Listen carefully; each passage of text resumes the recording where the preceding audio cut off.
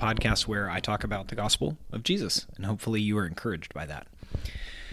Revelation 12 says this, "And a great sign appeared in heaven, a woman clothed with the sun, with the moon under her feet, and on her head a crown of 12 stars.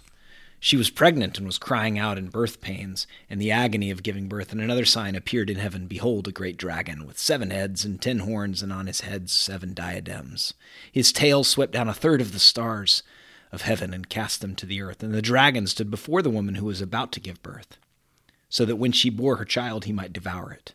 She gave birth to a male child, one who is to rule all the nations with a rod of iron. But her child was caught up to God and to his throne, and the woman fled into the wilderness, where she has a place prepared by God, in which she is to be nourished for 1,260 days. Now war arose in heaven, Michael and his angels fighting back against the dragon, and the dragon and his angels fought back. But he was defeated, and there was no longer any place for them in heaven. And the great dragon was thrown down, that ancient serpent who is called the devil and Satan, the deceiver of the whole world. He was thrown down to the earth, and his angels were thrown down with him.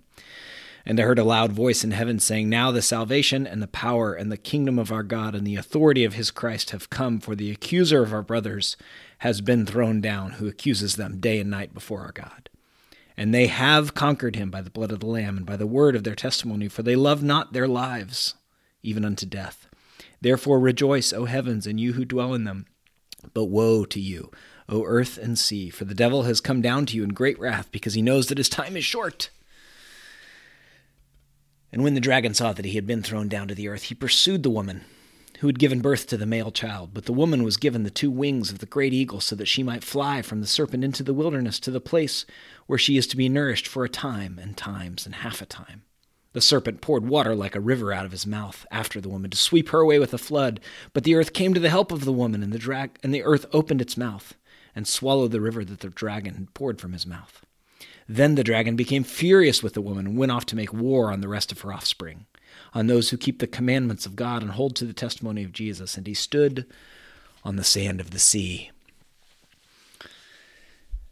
I've been listening to the chapters in addition to studying them and reading what a number of delightful authors have to say about the Revelation, and I encourage you to listen to it because it helps us perhaps even to close our eyes and listen to it and let the words wash over us and let the vision be a vision.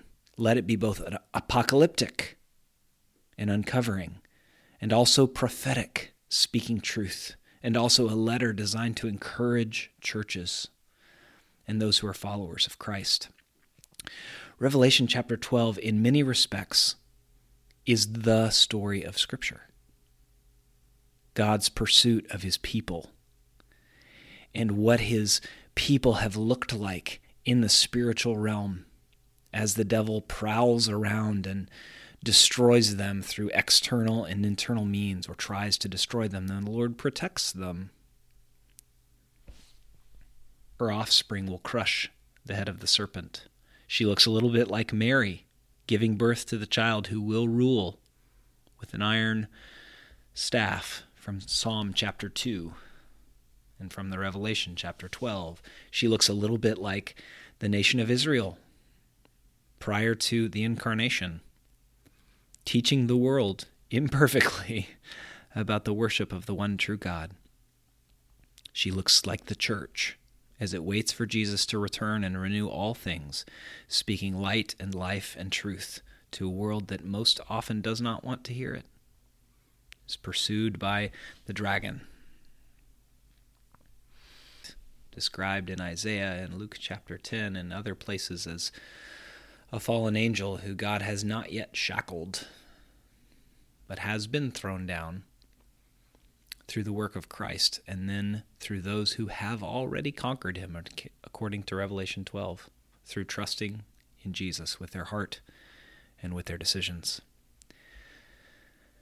But more than my words, I would encourage you to use that fancy device that can also be called a phone, and put a Bible app on your phone that will read the text to you and play chapters of Revelation, and let the images collide around in your head and imagination as you listen to the voice. Revelation, for all of its imagery and explosive, is designed to encourage us So I hope that you're encouraged that I've already conquered, though we await Jesus' return.